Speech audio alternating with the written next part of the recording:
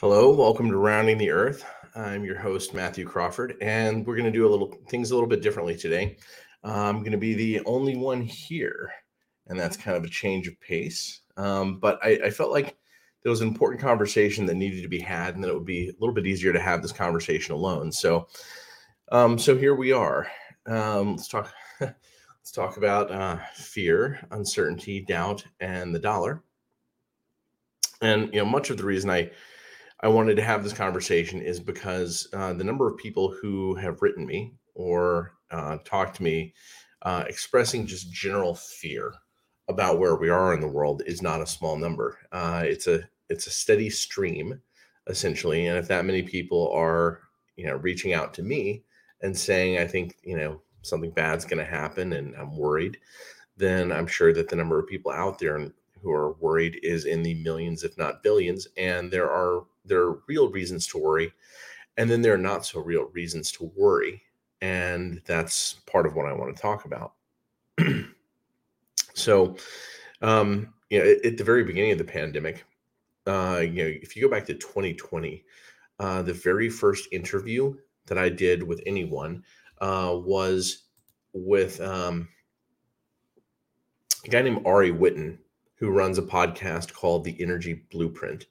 And that episode has been pulled off of YouTube, of course, as YouTube does. It doesn't explain why it is it pulls videos off. But one of the things that I said during that video, we're talking, Ari and I are talking, and we agreed on a lot that we were seeing during 2020, including the fact that there seemed to be suppression of information about early treatment medicines. But he said, it could this. I don't know if he asked the question or sort of implied it, but he said, this looks like it's all about dollars for vaccine profits. And I said, no, think bigger. I said, think about the dollar itself. The size of everything surrounding the dollar. The entire dollar market, which could come crashing down, is so much larger, right? I think this is about control of the next economic era. And this is what I thought really in essence from before the pandemonium began. And part of the reason I use the word pandemonium instead of pandemic is because, one, pandemic sounds sillier. But no, aside from that, what I really believe is that it's not just about this whole virus vaccine thing. In fact, I think that's a setup for larger games that are being played. And I do think that we are heading into a world of pain, but actually less so in the United States than almost anywhere else in the world. And I'll explain why that is, or at least I'll give you some pointers. And understand, this is not to say that I don't think that there's pain, but I think that there's going to be less pain for Americans in particular, because Americans have the best position of negotiation in a rapidly changing world. And I think that actually what we're seeing with the U.S., versus, if you want to use that paradigm, versus Russia or versus China, is in essence a world war being held at the negotiation tables. And I'll try to do my best to lay out why it is that I view things that way. But I'm going to point everyone toward a guy named Peter Zeihan. And understand I have some differences with Zeihan.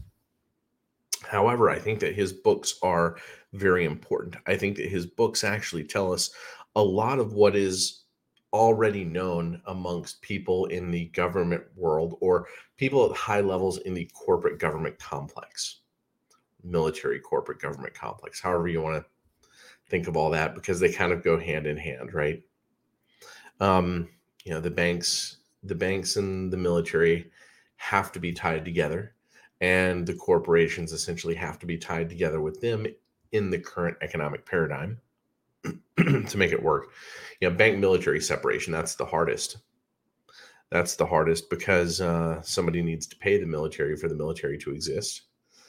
And How do you pay the military? Well, you print money. So the seniorage is what gets used to create the current level of government that we have, the level of centralized government. And we're told that we need the centralized government now. Otherwise, some madman will take over. And that's almost certainly incorrect. But a lot of world history, I think, has been sort of steered and designed to make us think that it's all correct. The fact of the matter is, Japanese, Hitler never could have successfully invaded the United States. In fact, the idea is just on face laughable. We have these, and this is something that Zihan goes through some of this. Maybe we're thinking of things slightly differently, and I'm saying that there's some false history in all this, and he does not go into that. But being a deep ocean empire or power, let's just say power, is not a simple task at all. And there are only a few nations in the world that have the technological expertise to pull it off, and that hasn't really changed since World War II. Most nations are just trying to do for themselves and their people to advance as well as possible. But why would they invest in deep sea ocean voyaging? Just doesn't make sense, especially given the Bretton Woods Accord, which said, hey, we're the US, we have the dollar, we're the new reserve currency, we're the big kid on the block now. So we're just going to let everybody trade while we police the oceans. What they were, part of what the US got out of that was you don't need to invest in learning, deep sea ocean voyage technology. You don't need to build a navy that's particularly strong at all. And so, you know what? People didn't invest in that navy. It didn't behoove them to. But let's talk about the accidental superpower. I wasn't sure where I was going to go with this, but I'll go ahead and share a screen that shows Zihan's books as they're available wherever. And I think this is the best one of the three, is the accidental superpower. And this book, there are people who argue over why it is that the U.S. is successful. And, is it magic dirt? Right? If you haven't heard this argument, it's is the U.S. successful because the people are successful, because there is a moral fabric, and people who are in the, the actual white supremacist camp, which is much larger than the media makes it appear to be. But, those who really do believe in sort of a Western hegemony, intellectual hegemony, or something like that, that just, couldn't be overtaken, that is the reason why there is like a right to rule or something like that, would argue that there's better genetics or something, right? What Zihan goes to, I think that it's a combination of several forces that I'll talk about. But the fact of the matter is, the United States of America is the economic crown jewel of the world. And Zihan lays this out very well. We have these, we have the easiest borders in the world to defend. We have these oceanic borders on the east and the west. Then to our north, we have this land called Canada, where almost everybody who lives there lives pretty close to the U.S. border. I say almost everybody. It's more than half. It's substantially more than half, if I understand it correctly, live within like 24 miles or something, or is it 25, 50 miles? I'm not sure exactly. Actually, 1 second.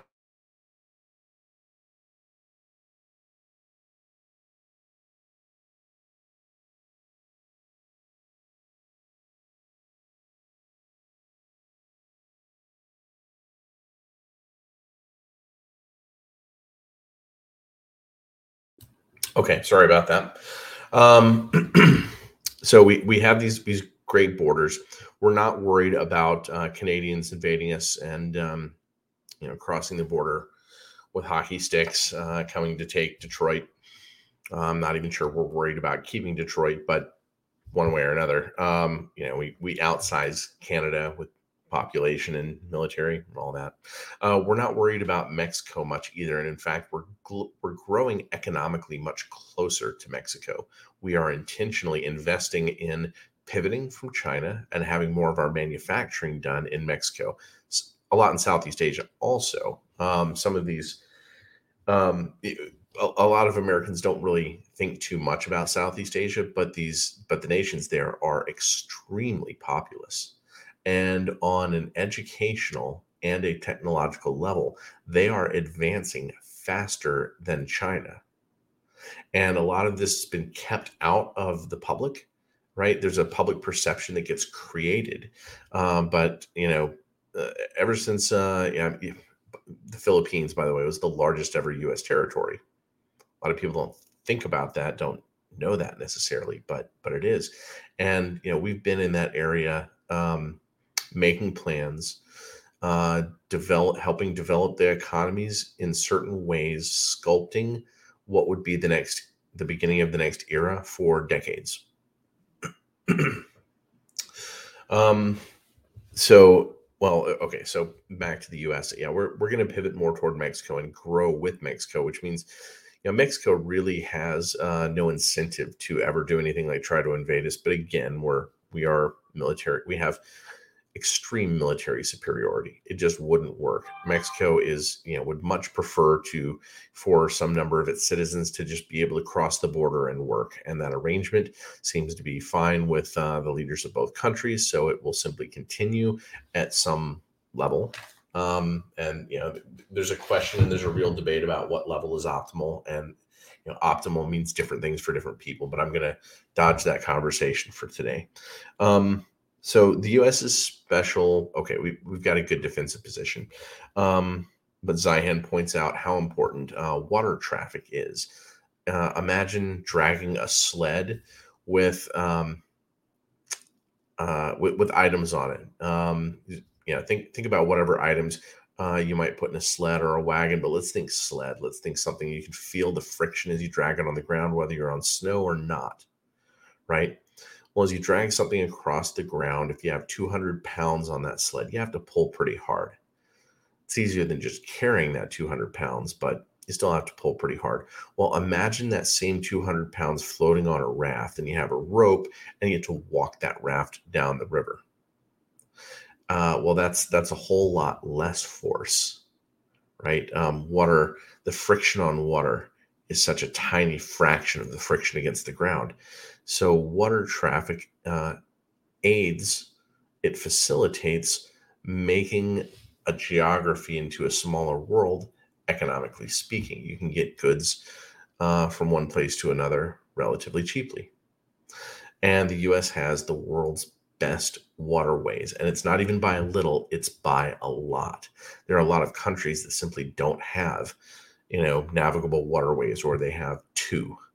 Right. Whereas the U.S., even just the rivers that are considered the major tributaries of the Mississippi, I think there's like 11 or something like that. I may have the number wrong, but it's so many different rivers. I grew up in Alabama, and I can't even remember all the different rivers that I was at, or drove over a bridge, saw. Nebraska. I don't know, I'm not sure if people normally think about it this way, but Nebraska just has rivers there are so many different rivers. If the economies were to go backwards somewhat, we would make use of those rivers much, much more. But the fact of the matter is, whatever it is that we do internally, we already know how to get goods up and down those rivers, to the extent that we need in order to make a lot of the economy happen. So we've got better borders, deep sea, ocean. We've got the world's best Navy and the world's best mastery of ocean voyaging, trading around the world. We run the show. The United States does, like it or not. That's the way it works. And then we have the waterways. We have local waterways, so that we can look inward and do a better job than most countries. I think like the U.S. has more navigable waterways than like all of Asia or something crazy like that, or all of Europe, either or both. And then the U.S. has the best spread of resources, right? The number of things that are needed for modern technology, the number of raw resources that we would need to import is very, very small. And we control deep ocean voyage traffic, so we can import them. And we have great farmland, as it turns out, too. Right? We just have all these advantages, really, in a lot of ways. The U.S. is magic dirt, and I'm not, I'm not. I don't want to say that the U.S. People aren't a moral people. I think that there is a lot to the fact that most of the U.S. Came from traditions that focused on morality in various different ways. Some of that was controlled focus. Some of it comes from various religions and religious experiments. Some of the experiment of Protestantism was exported from Europe to the United States, and anyone who felt uncomfortable in Europe had a place to go, starting some point in the 1500s. Yeah, no, more in the 1600s, but for a very long time since. So the U.S. is in the best position, whereas China, there's so many resources that China needs and has. There's some that are literally only mined in the U.S. that are used in technologies. And as we've seen recently, especially with pulling the plug on advanced Chinese chip fabrication, a lot of the story of China having grown so much technologically just isn't true. As it turns out, most of the advanced electronics are put together in the U.S. Western corporations controlled the situation. Most of what's done in China is a cheap port of manufacture. It's an assembly port, low value added. And when ocean voyage is cheap, you can do that. You can move all the different parts. You can have them made in one nation in Asia and then moved by boat into China. Some things assembled, but the high level technology stuff happens in South Korea. It happens in Japan. It happens in various places around Southeast Asia at times. But the West has made sure that very little of it happened in China. And no matter how many stories you read about Chinese Chinese spies, buying or uncovering technology, that certainly doesn't mean that technology is even ever put in the hands of someone who can understand it and make it useful and make it valuable. It's not even clear if all of that technology handed over would even be real, or if some of it would just be like a wild goose chase. Peter Zeihan, in his most recent book, points out that China wasn't even making making all the parts of and assembling a single ballpoint pen domestically until 2017. So, the idea that China has developed its domestic markets to the point of independence is just nonsense. Sure, they could put up big buildings and make them glossy looking all over the place. There are a lot of things that are superficial on the outside, but they're not the technological juggernaut, and they're not the resource juggernaut, and they're certainly not the ocean trade juggernaut. Further than that, all of Asia distrusts everyone else. Right. And this is something I think that this is one of the reasons I don't buy the magic dirt theory. I don't think that the level of distrust in Asia is natural. I think it was fomented by Western corporations since the advent of the British East India Company and the Dutch East India Company in 1600 and 1602. The most psychopathic Europeans have been filtered to join these international corporations and go down to go everywhere in the world, whether it was Southeast Asia, South America, the Caribbean, North America, and they would make slave plantations. And they would do this in different ways, but in a lot of places they would find like rival princes, basically heads of rival tribes, and they would prop one up, help them knock the other one over, and then rule by proxy from the outside.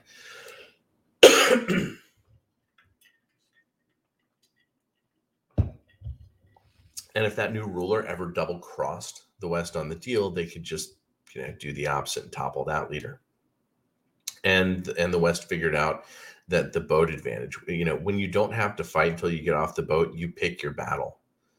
You have some battle technologies that are already more advanced. Maybe you have cannons too. But you can just pick your battle. It was enough that the British Navy was able to just run roughshod over China when it decided it was the right moment in the 1830s and the 1860s during the Opium Wars. So, that happened to all of Asia. So, for whatever it's worth, the West pretty much has controlled, all of that scenario and the development of those nations economically and technologically ever since.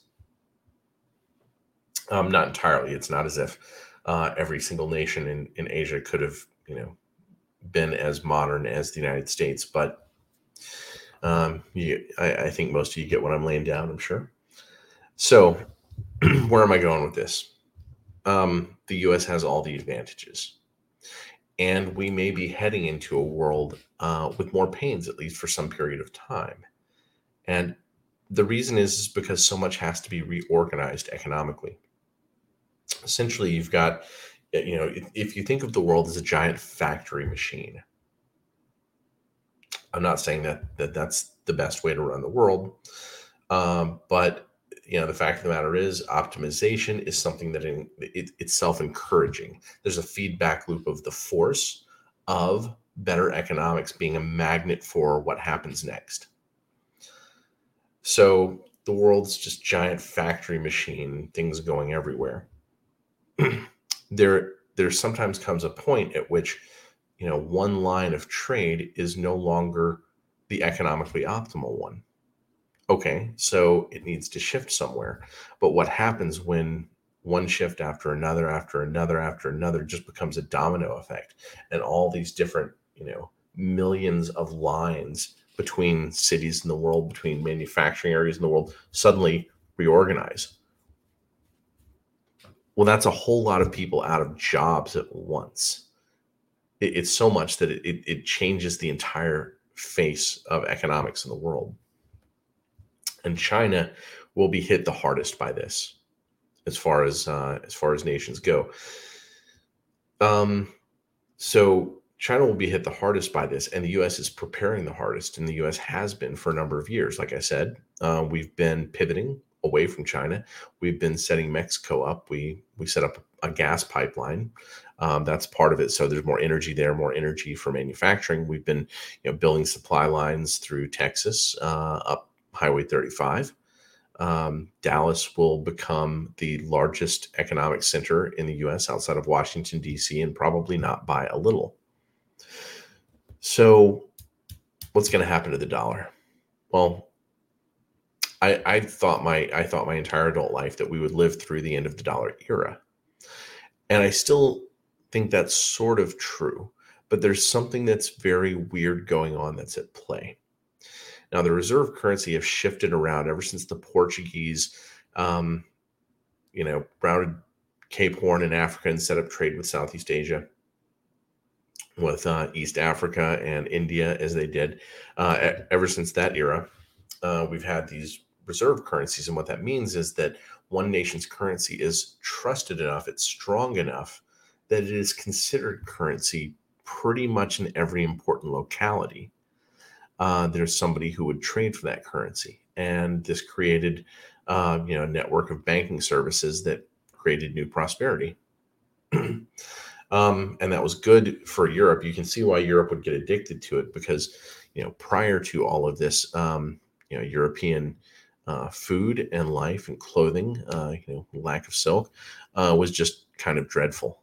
So that probably got the Europeans out of bed and onto the boats to go travel around and go get some silk underwear and spice from India and wherever. So yeah, we've got the reserve currency. The first one was held by the Portuguese, and then there was a marriage with Spain. There was a death and a royal marriage and all that kind of stuff. And so Spain then had the power, but really the Portuguese had developed these, the deep ocean voyaging and supply lines, and the Spanish were kind of clumsy with it. Eventually they kind of fell down, and the Dutch were ready at that point to step forward. And the Dutch guilder became the next reserve currency, and the Dutch were all over the world trading and building empire. Then the French and the franc, and then the British and the sterling. And then the two world wars. I think going into World War I, I think, the US kind of knew that it was the next hegemon and that the dollar would be the reserve currency. But everything had to shake out.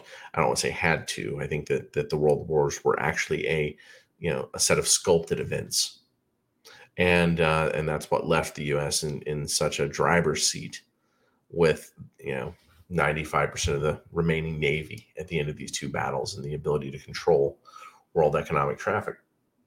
Apologies, I have an itchy nose today. I feel like everybody's gonna watch me pick my nose, but sometimes you have an itch and you don't even know why. It's just the way things are. Anyhow, moving on.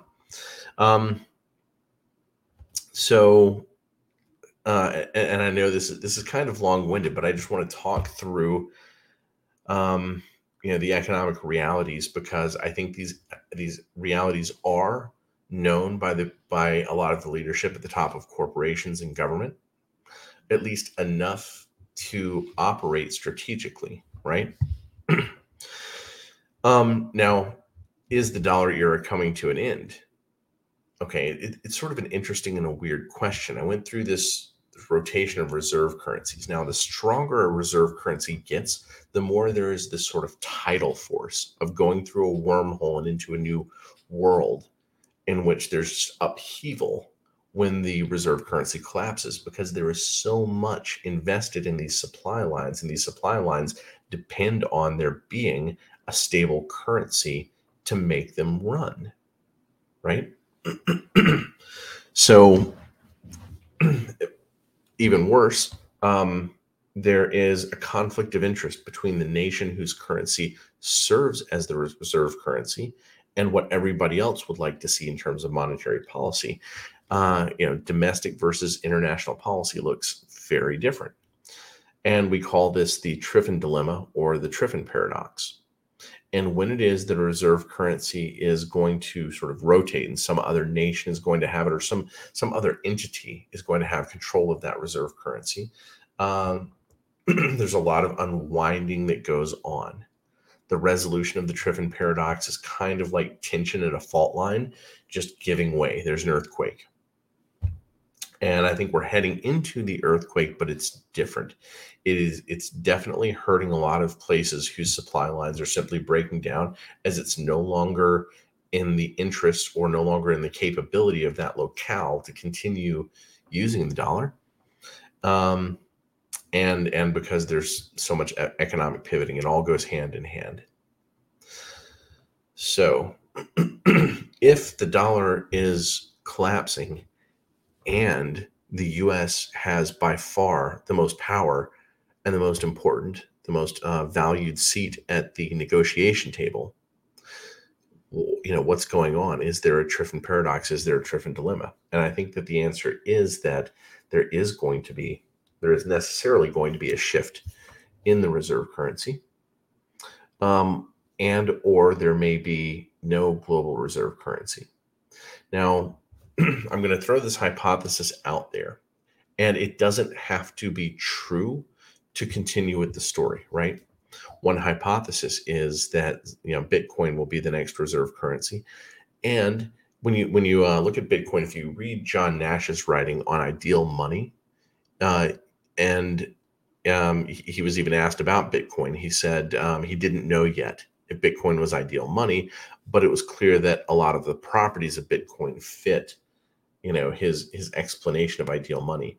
Now, it may be that we are moving toward a monetary system in which there will simply be no more Triffin paradox, that there is no entity running the currency. So that is one hypothesis. I think that we're going to move towards something either. I think that there's going to be an attempt at a digital dollar, but I think it'll fail, because really and truly, there is no difference between having, a fiat dollar that's paper and one that's, digital on your computer, except the potential surveillance tracking system. So there's that. Also, who pays for all that? If the U.S. is no longer getting the same seigniorage by printing currency and having other nations pay for it, which is what happens, then what would be the advantage of shifting to this digital dollar? Well, maybe there would be the ability to tax some of the shadow markets that currently go untaxed, right? I mean, when people trade cocaine in the dark, that doesn't get taxed. But what if you now tax cocaine trades? because it's all done with digital dollars. No, actually, I think that'll happen with other forms of money and collateral that are kind of off the grid. Okay. We needed to think it through, though. But there may still be, if you have a cashless society, maybe there's more transactions to tax, but I really don't think that's going to make up for the power of seigniorage. It just doesn't make sense to me. I think that there will be attempt at a digital dollar, but that too will collapse. There's a question as to whether or not Bitcoin was actually created in the intelligence community. And when I first learned about Bitcoin, and I started to like what I saw, what I heard, that I thought, no, it's silly. If it would be silly for U.S. intelligence to do that, because it's kind of like shooting itself in the foot, because now Bitcoin competes with the dollar and puts pressure on the dollar and takes sole control over monetary policy away from the U.S. bankers and the U.S. intelligence, military, corporate complex amalgam thing, Frankenfascism, whatever you want to call it. So it didn't make sense to me, but the more I've thought about it, the more it makes sense. The higher probability I've put on Bitcoin being something like a deep intelligence project. I think it's very possible. And it would be possible because, after 2007, 2008, everybody's panicking. Everybody sees the end of the line for the dollar. Though, like I said, preparations were made for decades. So I don't know. I still don't know yet. There's a lot that's fishy about all of it. And there's too much that is opaque in order to reach high confidence conclusions, at least from my standpoint. So, what should we be worried about? Now, Zihan came out with another book, and I'm actually listening to it on Audible. I read the first two, but I'm listening to this one, and I'm not done with it yet. He's kind of obnoxious in the book. He just every 7 chapters or so, he just decides for no apparent reason to make fun of anti-vaxxers. Doesn't really go into reasons why people would not want a COVID vaccine. He just acts, he just acts as if it's a total given that a brand new technology that's never been used somehow combats, the simple respiratory coronaviruses. I don't know. But the book is valuable on other levels.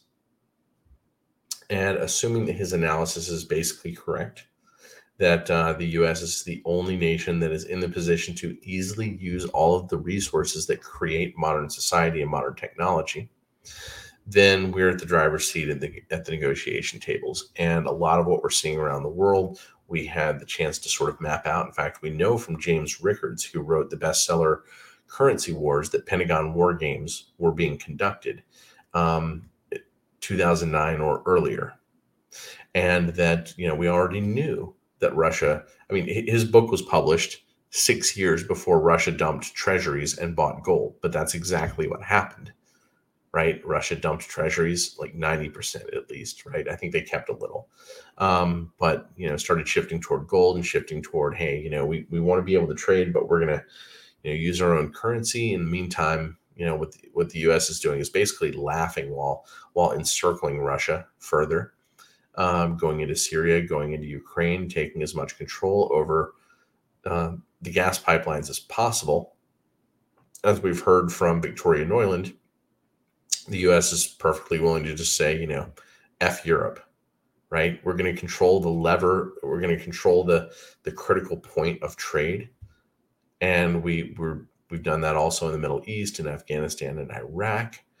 And, nobody really has much to put on the negotiation table if we control that much. So if you're an American, this is good news for you, unless you're, somehow under the boot, so to speak. And I do think that is happening more and more in the U.S. I think a lot of the British dystopian fiction actually describes the U.S. better, except that being a larger nation, there's more of a pressure outlet. So maybe it does describe Britain better. And I think that Britain is cozying up to the U.S. and almost acting as if it were a U.S. satellite. I think that Britain's departure from the Eurozone.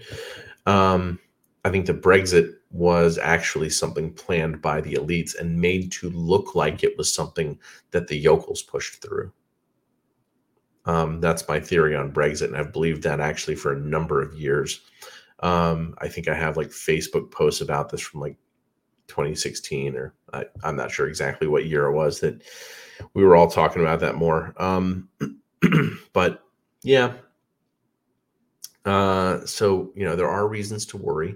There are reasons to think that it's possible that the leadership wants to cull some unwanted, expensive population and to try to control as much of the rest as possible. However, it may still be the case that if you are not in the wrong circumstances, that you continue to have opportunity to build business, to participate in the economy, and that it may not look that much different than it did before.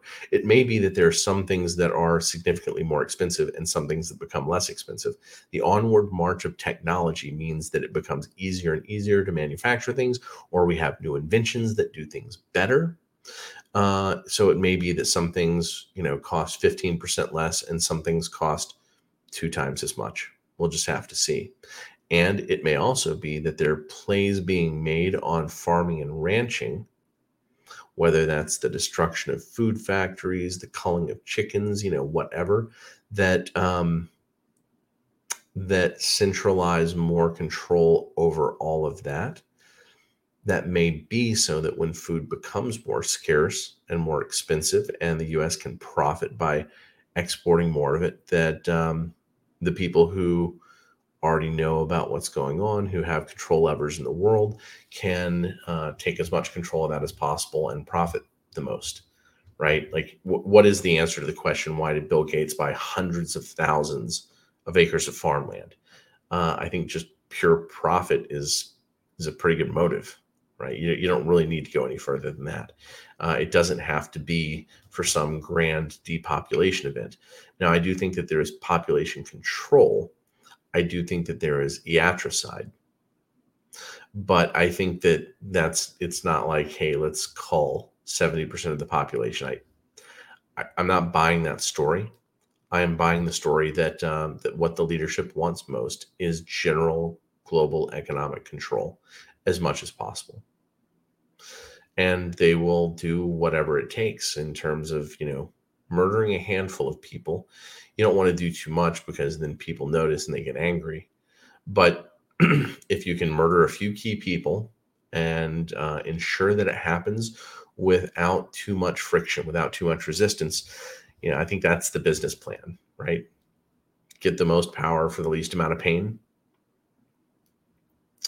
So, in Disunited Nations, Zihan goes through this. He doesn't, at least so far as I know, he doesn't think about it as like negotiations at the negotiation table. But I think that he should. I think that that's sort of a better story, but maybe there's only so many things that he can say about it, do about it. So now part of the reason I sat down today was I have an email in particular in my inbox from somebody who came to the Austin dinner that I held in late January. And she said, "Oh, there are people around me saying that the dollar is going to collapse in 3 to 6 months, and I'm worried. Like I've been, preparing in my life. I'm capable of certain forms of leadership, but if this happens, I really don't know what to do." Now, I named this, fear, uncertainty, doubt, and the dollar because I think that fear is playing a critical role. Maybe things will collapse in 3 to 6 months, but then maybe it'll be sort of like repiecing things back together, certain things one piece at a time. I don't think that the U.S. will suffer a giant major failure. On the other hand, I think that fear is a very useful tool if you're looking at things from the perspective of the Franken-fascist, conglomerate. When you look at it from that perspective, fear, by the way, is very well known to get people to spend more. If you are concerned about the future, you may invest in a greater multitude of scenarios and pathways. You may prepper up. And I think people do that. People have been buying seed. I'm one of them. In the home that I live in, we have on the order of 2,000 pounds of food and seed. I think that it's important to know how to grow at least some of your own food, and we've been learning how to garden, and we've got our own tomatoes going right now. Um, but more broadly, people spend on a lot of things. They're more anxious. It's kind of like comfort food. People spend more money on things to make themselves feel better, period. So fear is a control lever that works in a number of ways. It shifts people's attention away from memory formation. I've got that article early in the Chaos Agent series talking about how action potential is understood. And if you interrupt action potential, you interrupt the buildup to a movement taking place, but you can also build up on an individual level to memory formation. This is part of how the memory whole process works. The information control, the information war game, cognitive warfare. You get people to depend on you. But when people are fearful, they buy more stuff. And you know what? When you think about it, when you're shifting global supply lines, when you're pulling some out and plugging them in different places, what you need are strong economic feedback loops to cement them in place. Well, how do you get strong economic feedback loops? Well, you spur consumption. And if what the government wants to do, it needs to do in order to ensure that these new supply lines stick, as in they're economically profitable, as in you don't have to have one world government, because that's very, very hard, actually. It's very hard to govern a nation overseas. It's an expensive process. What you need is for them to participate in what it is that you want to do on their own accord. When I say on their own accord, I don't mean that there isn't coercion involved. Charles Eisenstein had an article just in the last few days where he talks about how nations in South America are sort of kept on the corporate energy system. And he explains it in terms of a prison warden who gives all the inmates 3/4 of the necessary rations. And then you wind up with positioning and that forms, then you have sort of gangs form. You have warlordism that results eventually, because if you don't, somebody else will. So it's a prisoner's dilemma that gets people to begin to take and fight from each other. And eventually there's one group that has all the food they need. They're comfortable. And then everybody else has half rations, and they begin to get pretty agitated. And then they have conflict amongst one another. And, then you have, people in one nation selling out their own people. And this happens seemingly with the oil industry, even without like U.S. oil running the oil show. Even though those oil companies are locally owned, in some cases nationalized, in some cases privately owned, whatever. But those people who are benefiting from that, who make the profit and who have jobs for their tribe, right, for their people, their political cadres. When somebody protests, the oil spills on the land, or goes to court to try to stop some new drilling from happening, there are a lot of murders that take place. And I don't mean like a lot is in dozens. I mean a lot is in hundreds and hundreds in one nation alone. Or I think Eisenstein said, or am I saying his name right? I hope I'm saying his name right. I've never talked to him. I've never met him, but what Charles says is like 1,000. I don't know if he's talking about one nation. I can't recall for sure, but it's a lot. There's a whole lot of infighting that goes on in regards to control of those resources. And what? Western powers, the U.S., the corporate megaplex doesn't even have to push that button. It doesn't take the CIA to make that happen. I'm not saying the CIA doesn't train people on the ground there. Probably does. That's a lot of what the CIA does. In fact, John Kirikow refers to the CIA as having evolved into a paramilitary intelligence operation.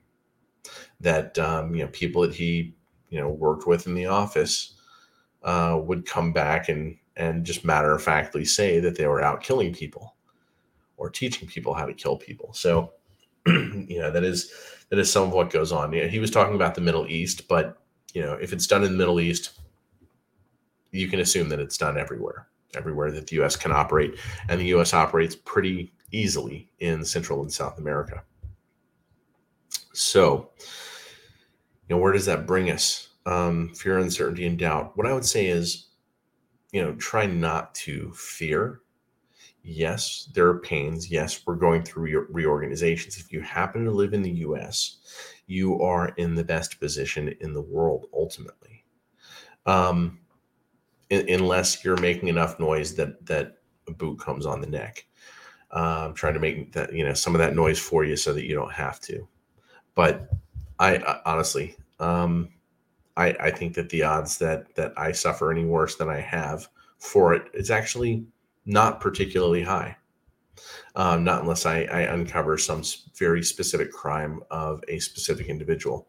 I'm not worried about the government coming and killing me for explaining the dollar.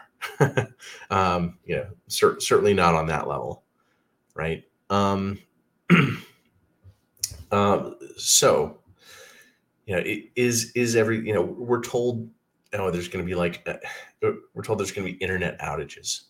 We're told that something big will happen. We're constantly given this sort of Q messaging, right? This QAnon messaging of, on May 13th, there's going to be an event in which, and we're described how it is that something is going to happen that makes life seem impossible or totally miserable. And it will suck if something happens. And don't get me wrong, I do believe that the,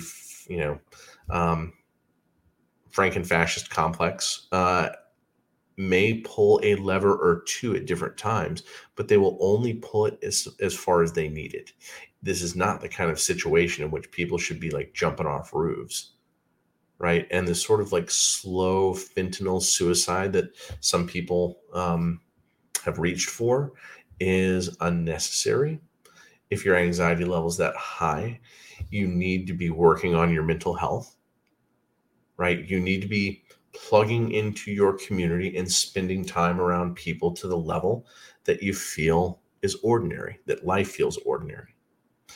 On the other hand, it's not a bad idea to put your energy into productive activities, right? Like I said, we're gardening. We don't want to be, part of a food shortage. We have seen food prices go up. Do I think they'll go up more in the future? Yeah, I think so. So, you know what? Having the ability to do some gardening at home just seems like a great idea to me. So, I'm not saying don't prepare for change. Look for opportunities to solve problems within that change. That's what business is. That's the thing that we are taught out of by going through the schools that we go through. The attempt is to semi-lobotomize us, make us workers who can be controlled by fear levers all our lives, and who don't have enough, cognitive energy left to unravel the lies that control us, right? It is possible for almost every family to be running a business. In fact, the U.S. used to operate that way. If you go back to the mid 19th century, the middle of the 1800s, 70% of U.S. homes ran a business. That's enormous. That speaks to a level of independence that can be achieved. Fortunately, we're in this prosperous land, and there are a lot of educated people here. Up your educational game. Everybody should keep reading, keep learning new skills, new tasks, new facts. Everything that you can. Be discerning and energetic, and conquer something. Knock down a problem, knock down a wall. So, don't get mired in fear. Keep looking for new things to do. It may be the dollar's going to collapse, but you know what? If somebody tells you 3 to 6 months, do you really think they know? Right? What are between one of your friends having enough information to put a timeline on this? Oh yeah, did that friend tell you about the mortgage bond collapse? Did they? Did your friend tell you about the repo market collapse? Right? Did your friend tell you about the tech bubble collapse? Now, each of those things was predicted by small handfuls of people, and maybe there are like 17 people on the earth in the overlap in the Venn diagram, right? But that's probably not the friend who's telling you that the dollar is going to collapse in 3 to 6 months. That said, I personally made statements like last year. I said, just talking with people I knew, I said, my subjective probability that the dollar breaks this year is X, and that value, it changes. Will it happen in the next year? In fact, I'm less worried about it happening in the next year than I was 6 months ago or 12 months ago. And maybe that's simply having thought it all through, knowing that the West is already preparing for that, is already pushing buttons to make people buy more at certain times in order to make certain feedback loops healthier. Feedback loops are extraordinarily important to the whole process. And this is what people should always understand. Imagine a scenario in which you have a rancher, let's say a large ranch with 1,000 head of cattle. That probably takes about 1.5, more, maybe a little over 1.5 square miles to run. I don't know the cattle economy that well, but I've read a little bit. Maybe 1,000, I don't know. Maybe 2 square miles. 2 square mile ranch, 1,000 head of cattle. Let's say that some event causes 90% of, let's go bigger, 98% of those cattle to perish. Feed becomes more expensive. There's a war. There's less available labor. Everything is in shock. And at the end of the day, there are 20 cattle left. Sure, some of it's sold off for meat. There is sort of capital pulled in to be reinvested in the future. But, let's say that your capital plus cattle at the end is approximately equivalent to just having 50 cattle. Let's say going from 50 to 1,000. How do you get back to where you were? And currently, the cattle market has like a 6% return on investment. It's not like a huge boom market. It's something that you do when you're out and you have the land, right? But let's say if the market gets hurt, now it's more scarce. Maybe it's 12% return on capital. You've got to go up to 20x. That's more than 4 doublings. Is that about 4.3 doublings?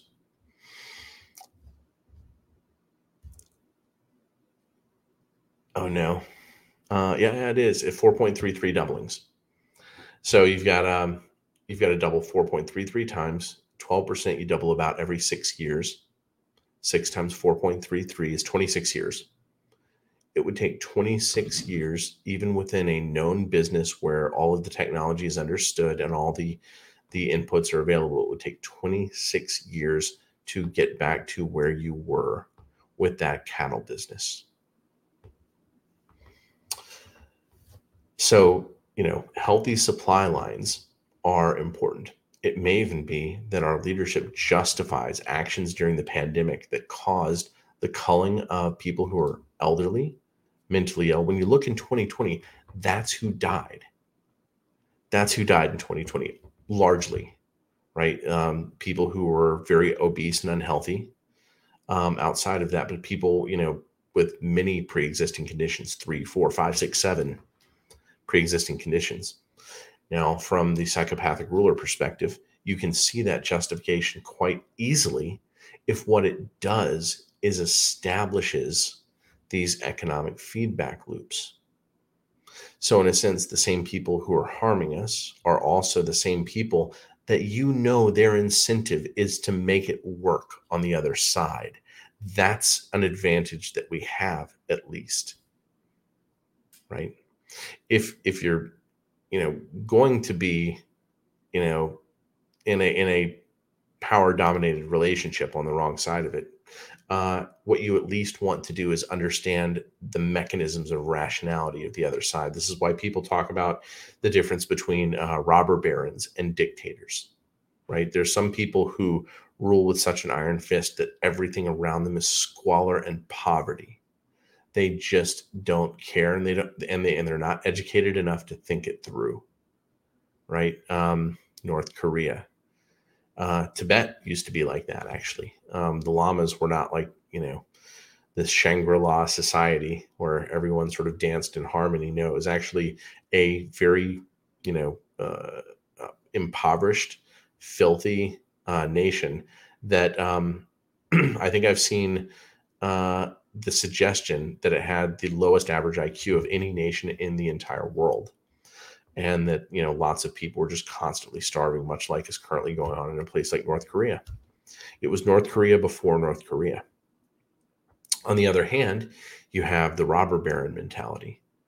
The robber barons know enough to know that there is some sort of an equilibrium where they can maintain power, but keep the people nourished to some degree around them, and that's a better existence for them than the dictator who just doesn't know better than to just dominate people so severely, right?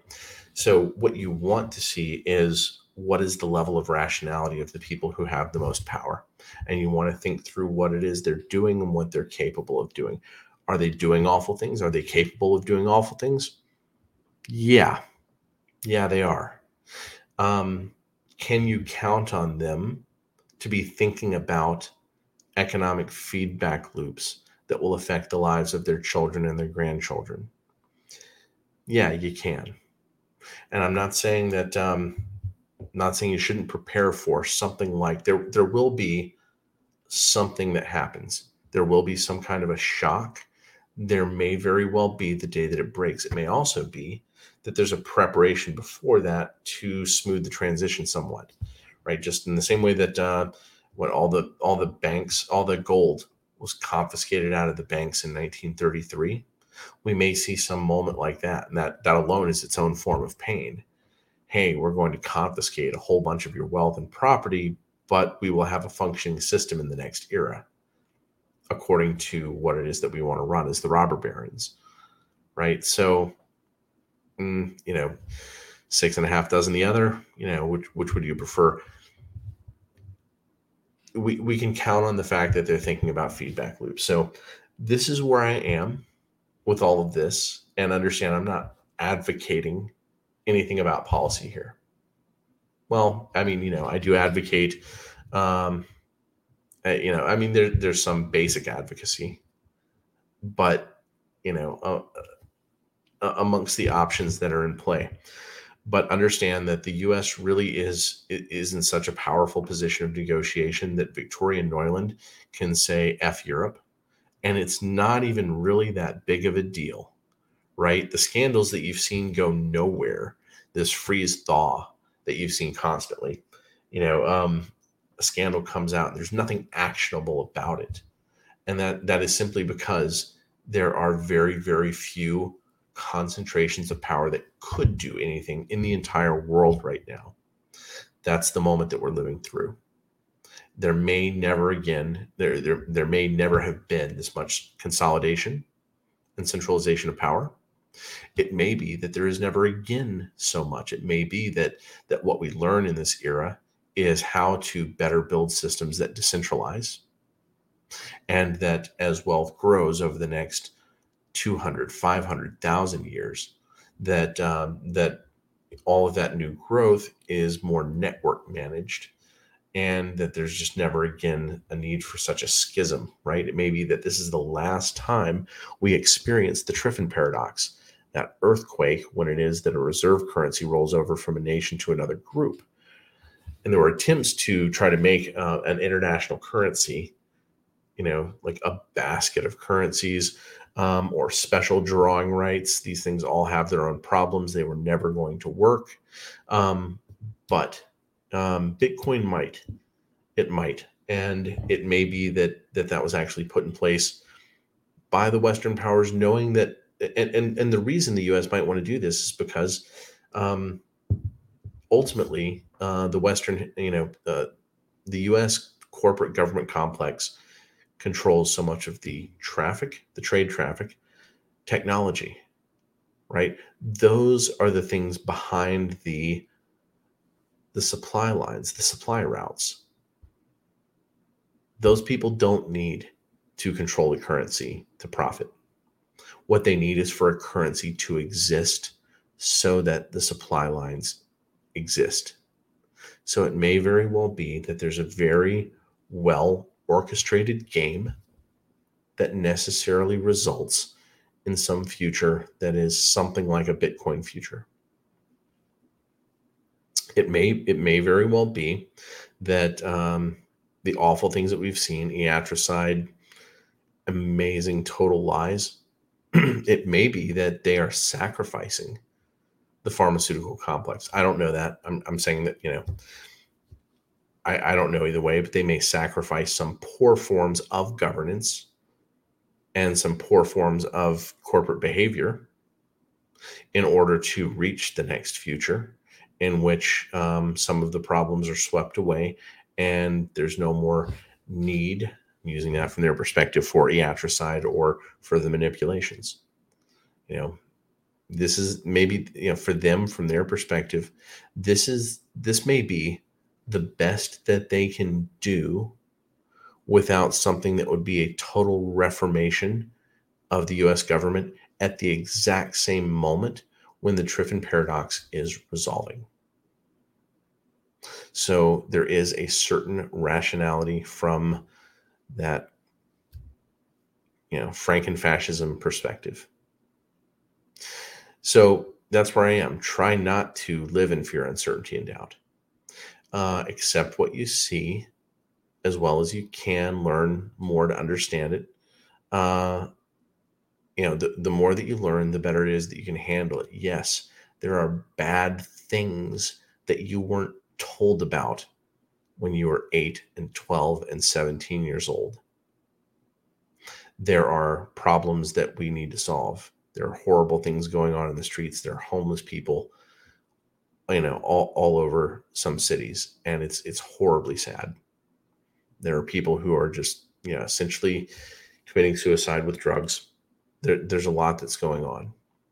There is also the possibility that what we do with our time and energy is that we build the next era that is so much more healthy and so much more nourishing.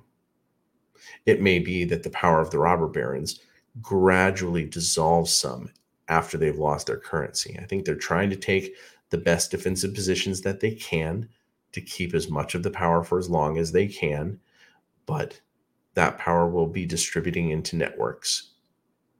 But we have to build those networks, right? And in fact, it may even be to some degree they want us to get up, wake up, and build more businesses and build more of those networks because, like I said, supply lines have to pivot. They are breaking, period. So try not to live in doubt. The lights may go out. It's far more likely they go out for 48 hours than they go out for 4 months. The internet may go down. It's far more likely that it goes down for a week than 10 years. These may be levers that are pulled to control levels of fear. And it may be that that's used to organize people in certain ways. Who knows? Maybe, there are people who fear that Americans will be put on trains and taken to gas chambers. I'm not saying that's impossible.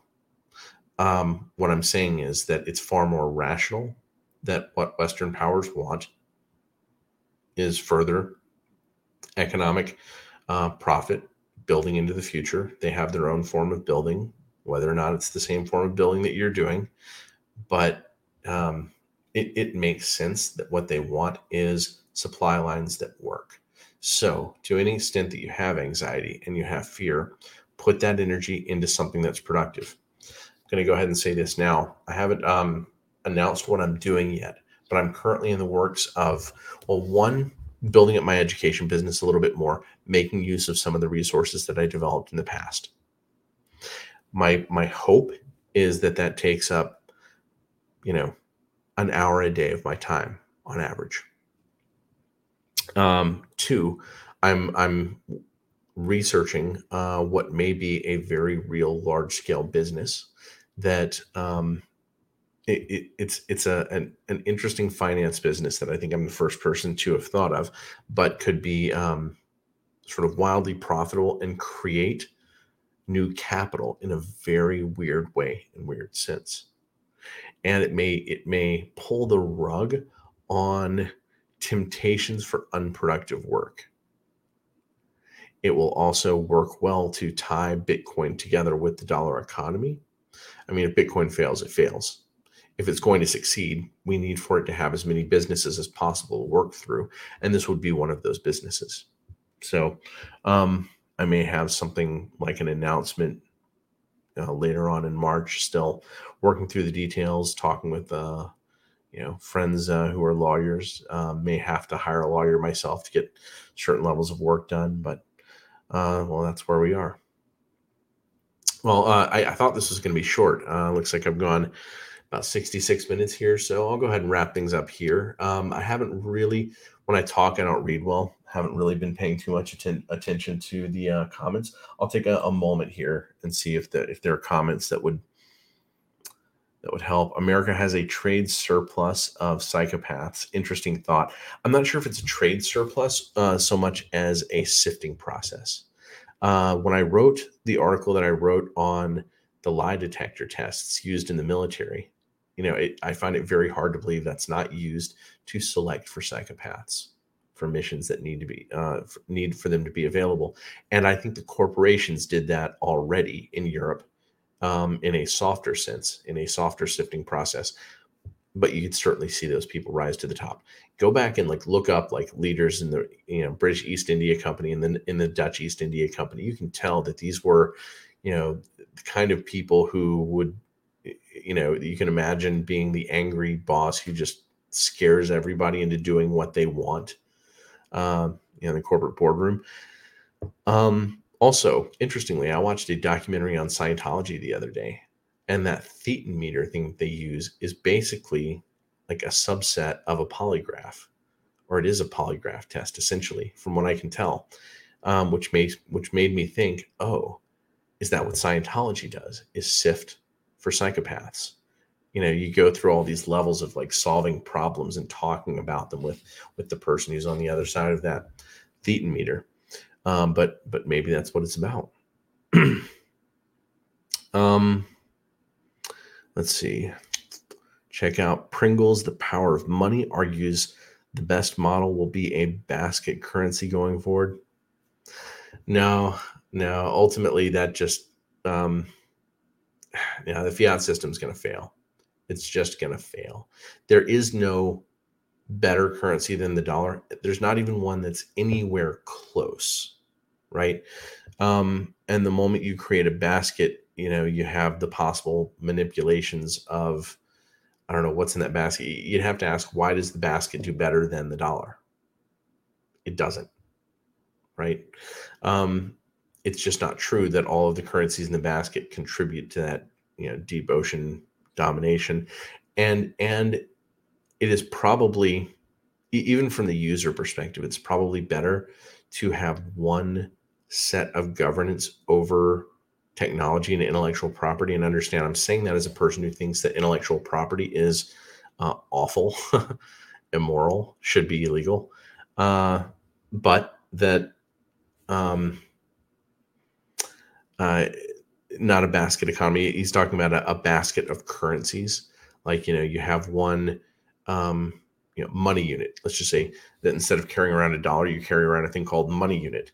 But really only the banks use it. But that money unit may be 60% dollar and 12% pound and 17% euro and 9% yuan, right? That's what he's talking about. People have thought about this, but it's